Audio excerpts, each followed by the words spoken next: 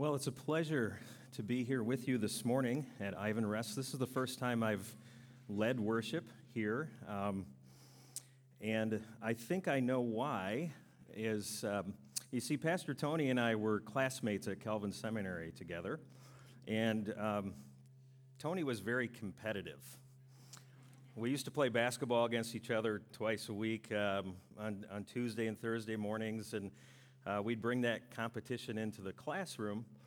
But when it came time to graduate, I graduated one spot ahead of Tony in our class. Of a class of 42, I was 41st. And so Tony never really wanted to have me here and serve as a guest preacher on a Sunday morning. But now that he's gone, I understand, which I'm sad to hear for you. I just learned that this morning. It is a delight to be here. So I have the honor of serving as the executive director of pastoral services for Hope Network. Many people in this area recognize Hope Network because of our red buses that are all traveling around on our city streets. But we're certainly much more than a transportation company. We have the honor of serving people who face challenges on a daily basis, and we do so in the name of Jesus Christ. And so it's my privilege as the executive director to oversee a team of pastors located throughout the state that serves in adult foster care homes and group homes and clinics and crisis centers and hospitals to serve people who have developmental or physical disabilities and challenges, those who have severe and persistent mental illness, or those who have traumatic brain injuries. And on a daily basis, we have the privilege of serving nearly 20,000 people across the state of Michigan in 200 locations with the hope of Jesus Christ. I'm not here to talk about that work today. What I want to share with you comes from God's Word in Psalm chapter 3, Psalm 3. And I invite you to open that if you have a Bible. I'm going to set the context, though, before we get into that psalm, because it helps to understand the words, the impetus behind the words that are written here in Psalm 3.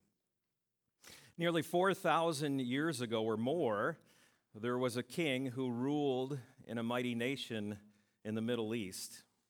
And this king had many wives, as most kings did back in those days, and from those wives he had many children. His oldest child, his oldest son that was born to him, was a son named Amnon. And with another wife, shortly after, he had a son who was named Absalom. And a few years after Absalom was born, Absalom's mother bore a sister who was given the name Tamar. So Amnon, Absalom, Tamar, and the rest of the king's children all lived together in the king's palace. But as they grew, Tamar was exceptional in her beauty, accentuated, of course, by her royal clothing. And her brother, her oldest half-brother, Amnon, began to take a special kind of interest in her in a way that brothers should not. And he became so infatuated with her beauty and so filled with desire for her in a physical way that he became literally sick because he felt as though he must have her. So he devised a plan along with a friend to fake an illness and to lay in his palace bed one day and to specifically request that his sister Tamar would bake a loaf of bread for him and deliver it by her hand into his ailing body. Tamar did just that, and Amnon forced himself upon her and violated her and defiled her and ruined the future of her life. Absalom, the brother of Tamar, heard of this, and he took his sister in and kept her and protected her and began to seethe with fury about what his half-brother Amnon had done. And what made him even more upset was the fact that the king, his father, heard about this, knew about what had happened, and did nothing about it. He let the oldest child off the hook. So after some time, Absalom decided to take matters of justice into his own hands, and he devised a plot to kill his brother Amnon. So he went out into the fields, and he was having basically a sheep shearing party, and he invited his brother Amnon out, who he knew had a weakness for wine, and so he brought him out to the party, and as Amnon started drinking, he gave the orders to have him killed, and Amnon was executed by his half-brother's hands. Well, Absalom immediately fled from that spot and fled to the country of his mother's father, his grandfather, for quite a long time because he was afraid what his father, the king, might actually do. A couple years passed, and the king, though he was grieving for his oldest son, was also grieving the loss of his son Absalom, and so after some time ordered him to come back to the capital city. Absalom did return, but for another 2 years he was not permitted to see the king's face. He was in the city, but he was not allowed to see the king, to see his father. Now, Absalom, much like his sister, was exceptional in his looks. Striking, handsome, muscular, without defect in any way, and he was charismatic. And while he was in the city but not allowed to see the king, his father, he started to build a little entourage of his own. He acquired a fancy chariot to ride around town. Imagine, a hot sports car today. That was Absalom riding around, and proceeding in front of him were 50 servants. And so obviously you would stop to watch and to see who this was coming. And his charismatic personality, he also began to develop a little army of his own. Because in his mind, justice still needed to be done. He was furious that his father had never done a thing about what had happened to his sister Tamar. And so after he has acquired enough confidence and enough people, he goes to his father and he asks for permission to return to the country where he had fled, and where he would be able to honor a vow that he had made while he was there. And his father gave him permission to do that, but what he really did was just go a little ways outside of the city to gather up his army and to return into the city and to take the throne by force away from his father. His intent was not only to kill his half-brother, which he had accomplished, but was also to take, and if need be, to kill his father to take the throne. Well, the king hears about this plot before the army arrives in the city, and so he gathers what little supporters, what little army he can, and he flees out the back door, essentially, of the palace and into the country. And he's on the run for days, for weeks, trying to flee to save his own life, having given up his throne, as it were, because he was being driven out by his son. Well, that king was King David. And when King David was in this far country on the run for his life, away hiding from his son Absalom, One evening, as he was on this escape journey, he sat down and he wrote a song, as he was gifted to do, and that song was Psalm 3. And these are the words that David composed while he was on the run from his son Absalom, having lost his throne, having lost his oldest child and the rightful heir to his throne, and another child who was trying to take it by force, and a daughter whose reputation, whose life had been defiled. How many are my foes, O Lord? How many rise up against me? Many are saying of me, God will not deliver him. But you are a shield around me, O Lord. You bestow glory upon me, and you lift up my head. To the Lord I cry aloud, and he answers me from his holy hill. I lie down and sleep. I wake again because the Lord sustains me. I will not fear the tens of thousands drawn up against me on every side. Arise, O Lord, deliver me, O my God. Strike all of my enemies on the jaw and break the teeth of the wicked. From the Lord comes deliverance, and may your blessing be on your people.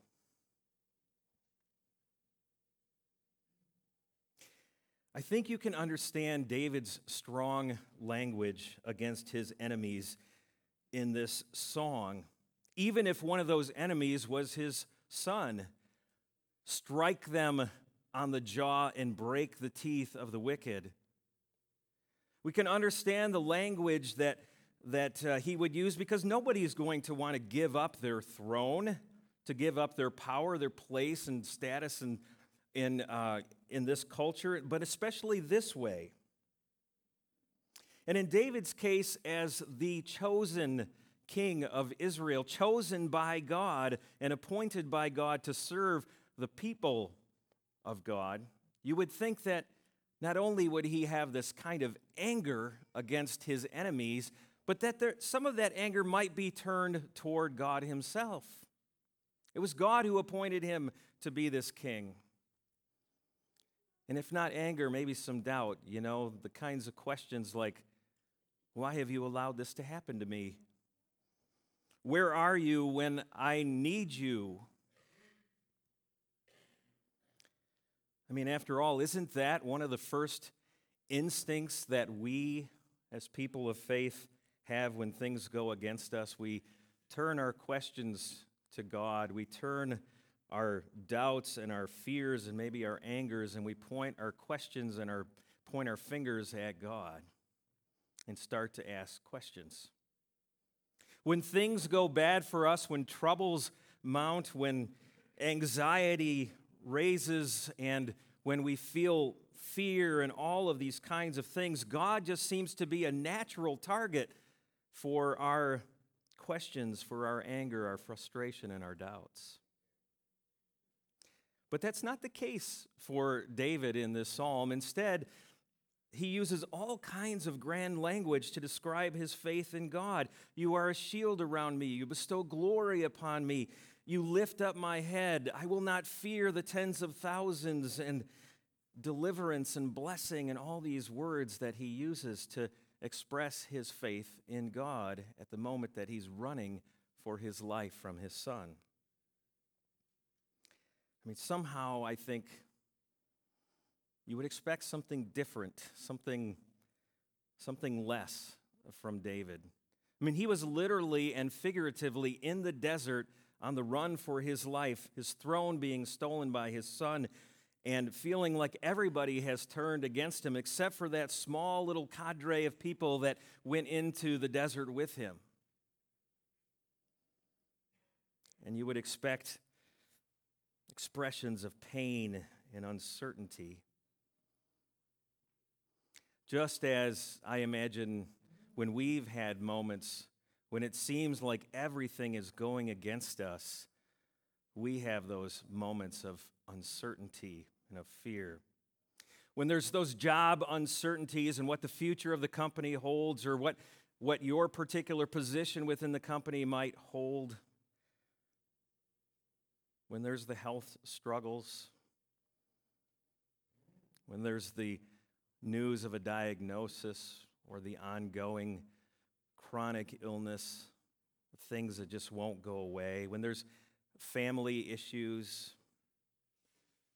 between husband and wife, between parents and children, between siblings,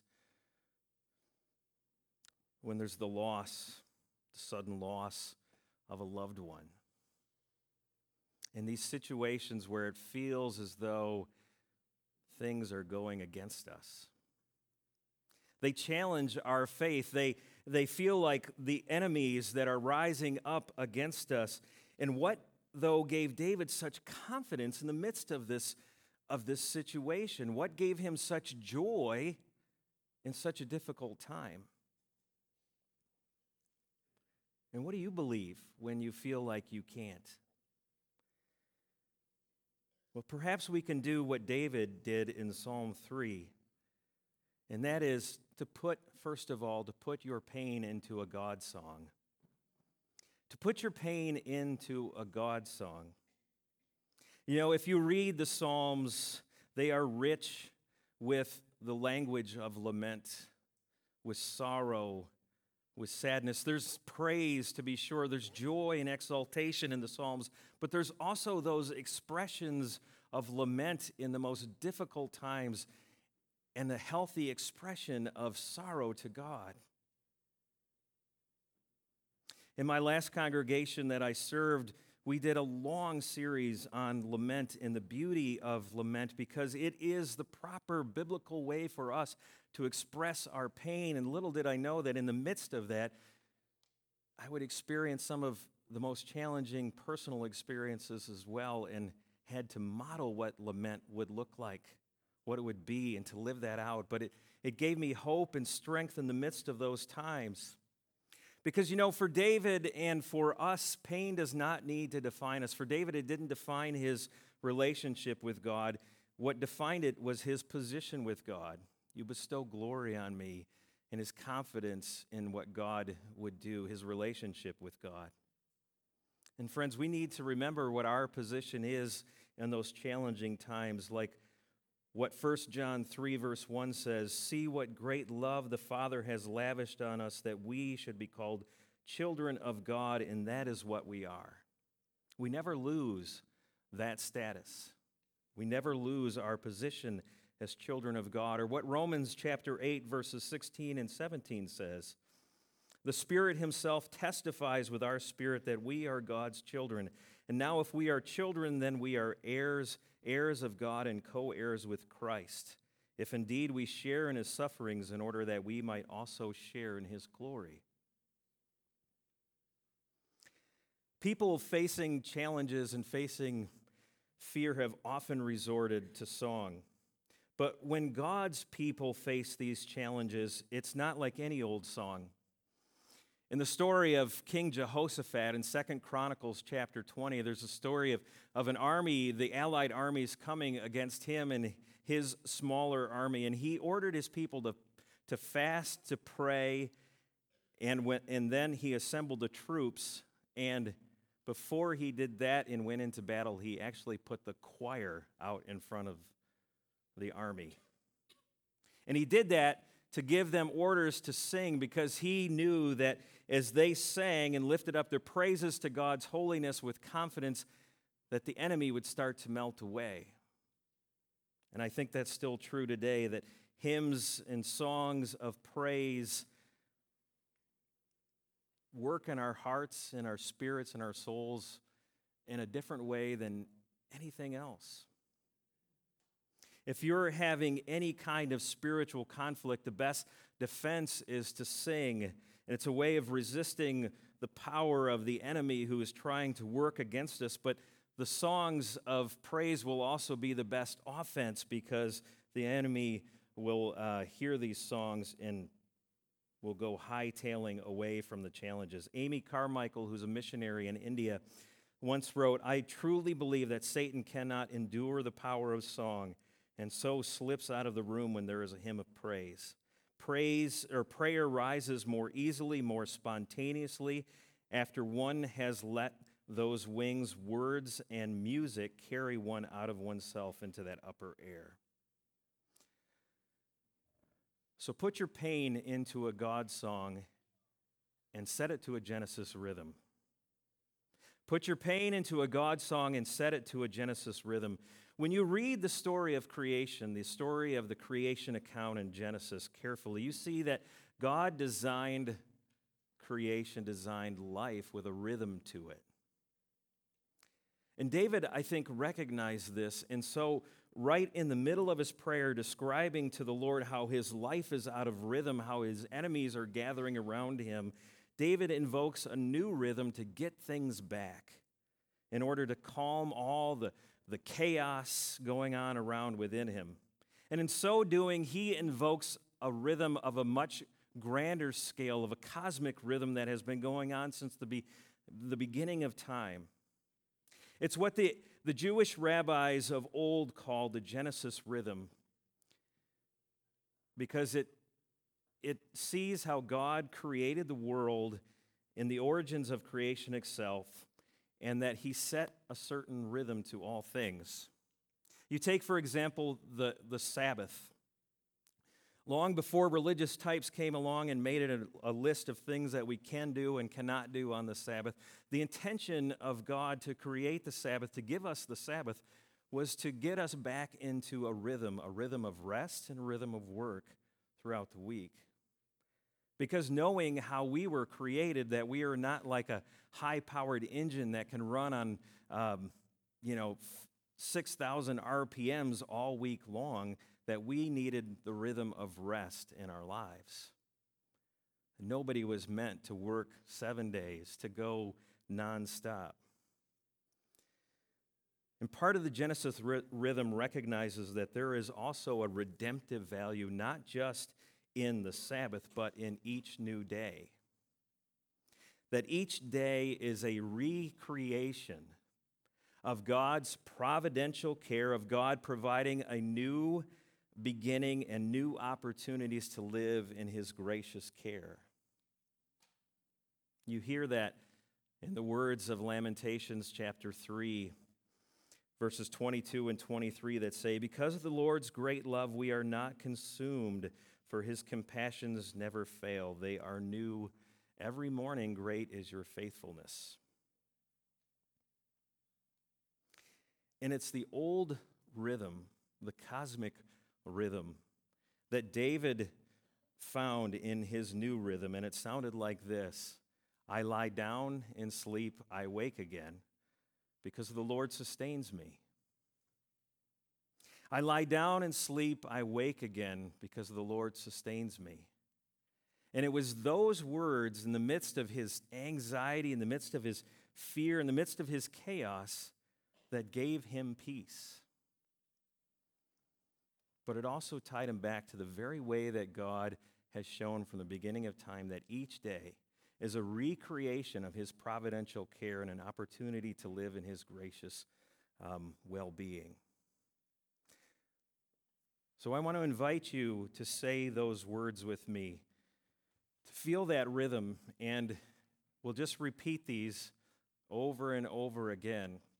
And in a moment, I want to read a portion of the creation story, and I want to just encourage you to just keep going. If you'll say this with me: "I lie down and sleep, I wake again, the Lord sustains me." Go ahead and join me. "I lie down and sleep, I wake again, the Lord sustains me. I lie down and sleep, I wake again, the Lord sustains me. I lie down and sleep, I wake again, the Lord sustains me. And there was evening," keep saying it, "and I lie down and sleep, I wake again, the Lord sustains me." Keep going. "And there was evening, and there was morning, the first day. And there was evening, and there was morning, the second day. I lie down and sleep, I wake again, the Lord sustains me. And there was evening, and there was morning, the third day." You see how that works? You see how that Genesis rhythm, the recreation on any day, was God's providential care. And with these words, I think David was getting himself back into that rhythm of saying, I lie down and sleep, I wake again, the Lord sustains me, because tomorrow, despite all the troubles I'm facing today, tomorrow's a new day of God's providential care, of a chance to live in God's grace. So what do you do when those piles are troubling up, when your life seems out of rhythm, and maybe it's even affecting your ability to sleep, as stress will do to most of us? When you've been diagnosed with a life-threatening illness, I lie down and sleep, I wake again, because the Lord sustains me. When you face job uncertainties, I lie down and sleep, I wake again, because the Lord sustains me. When you're having trouble in a relationship, I lie down and sleep, I wake again, because the Lord sustains me.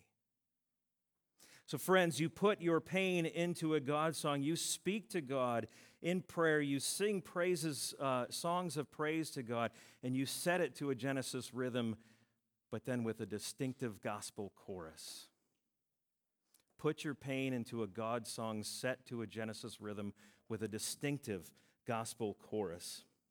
Hebrews chapter 13, verse 8 says, Jesus Christ is the same yesterday, today, and forever. And it means that Jesus Christ is the same in his love, in his compassion, in his sustaining grace throughout all of our days. That it's not just simply a rhythm, but it's a rhythm set to the distinctive gospel chorus of Jesus Christ, who has paid for all of the agony and the sin and the misery of this world with his blood, so that we can believe in his sustaining grace. I think we carry a lot of unnecessary burdens and a lot of unnecessary burdens about the past and a lot of needless worry about the future, ignoring the redemptive value of a new day and the Lord's ability to sustain us there. As David expressed in Psalm 3, rest is more about the presence of security than it is about the absence of activity or the absence of anxiety or the absence of fear. It is more about the presence of security than the absence of any of these things. If you have a restless spirit, if you have anxieties, if you have fear, if you have doubts, if you have the feeling that there's enemies around you, remember to put your pain into a God song. Set it to a Genesis rhythm. I lie down and sleep. I wake again. The Lord sustains me. With a gospel chorus, distinctive gospel chorus, fully confident in what God is recreating for the light of a new day by his grace. The song that we're going to sing in just a moment is one of my personal favorites, as much because of the number of times that I've sang it, but also because of the story behind it. Perhaps you know the story, but allow me to just set the context for this well-known hymn again. It was about 150 years ago, and Horatio Spafford, who was a well-known lawyer and businessman in Chicago, where he lived with his wife Anna and their 5 children. He had invested heavily in real estate in those days and was especially along the shores of Lake Michigan and near the downtown part of Chicago. But he was also a prosperous man and a devout Christian. However, in 1870, a series of events occurred in his life that would challenge his faith. That year, Horatio and Anna's only son died of scarlet fever at the tender age of 4. And a year later, while the Spaffords were still grieving the loss of their son, the Great Chicago Fire broke out and destroyed nearly every one of his properties, all of his investments. His entire life savings had been burned up. And aware of the toll that these disasters were having on his family, he decided to take his wife and his 4 daughters on an extended vacation to England that summer. and to also accompany the famous evangelist D.L. Moody on his next crusade. However, just before they were scheduled to leave as a family, some last-minute business developments came along for him, and so he didn't want to ruin the family vacation, so he urged his wife and his 4 daughters to go on ahead of him, and he would catch up on another ship within a week or so. And so he remained in Chicago, and his wife and daughters boarded the French cruise ship, the Vielle du Roi. But several days later, Horatio was given horrible news. The ship that his family was on had been struck in the Atlantic Ocean by another ship on its way from England to America. And the Vielle du Roi sank in only 12 minutes, resulting in 226 passengers dying. It was the worst nautical disaster prior to the sinking of the Titanic. And the next day, he received a telegraph from his wife, who had been rescued in the disaster somehow. And the telegraph said these 6 words: "Survived alone, what should I do?" So the Spaffords' 4 daughters were among those who had perished at sea. And after hearing the horrible news, Horatio Spafford boarded the next ship out of New York to join his grieving wife, whose 5 children were now all dead. And during the trip, the captain called Horatio to the bridge to tell him they were now passing the very place where the Vielle du Roi had sank. And it was there, while staring into the watery grave of his beloved daughters, that Horatio Spafford wrote the words to the great Christian hymn, "It is well with my soul, when peace like a river attendeth my way, when sorrows like sea billows roll, whatever my lot thou hast taught me to say, it is well with my soul."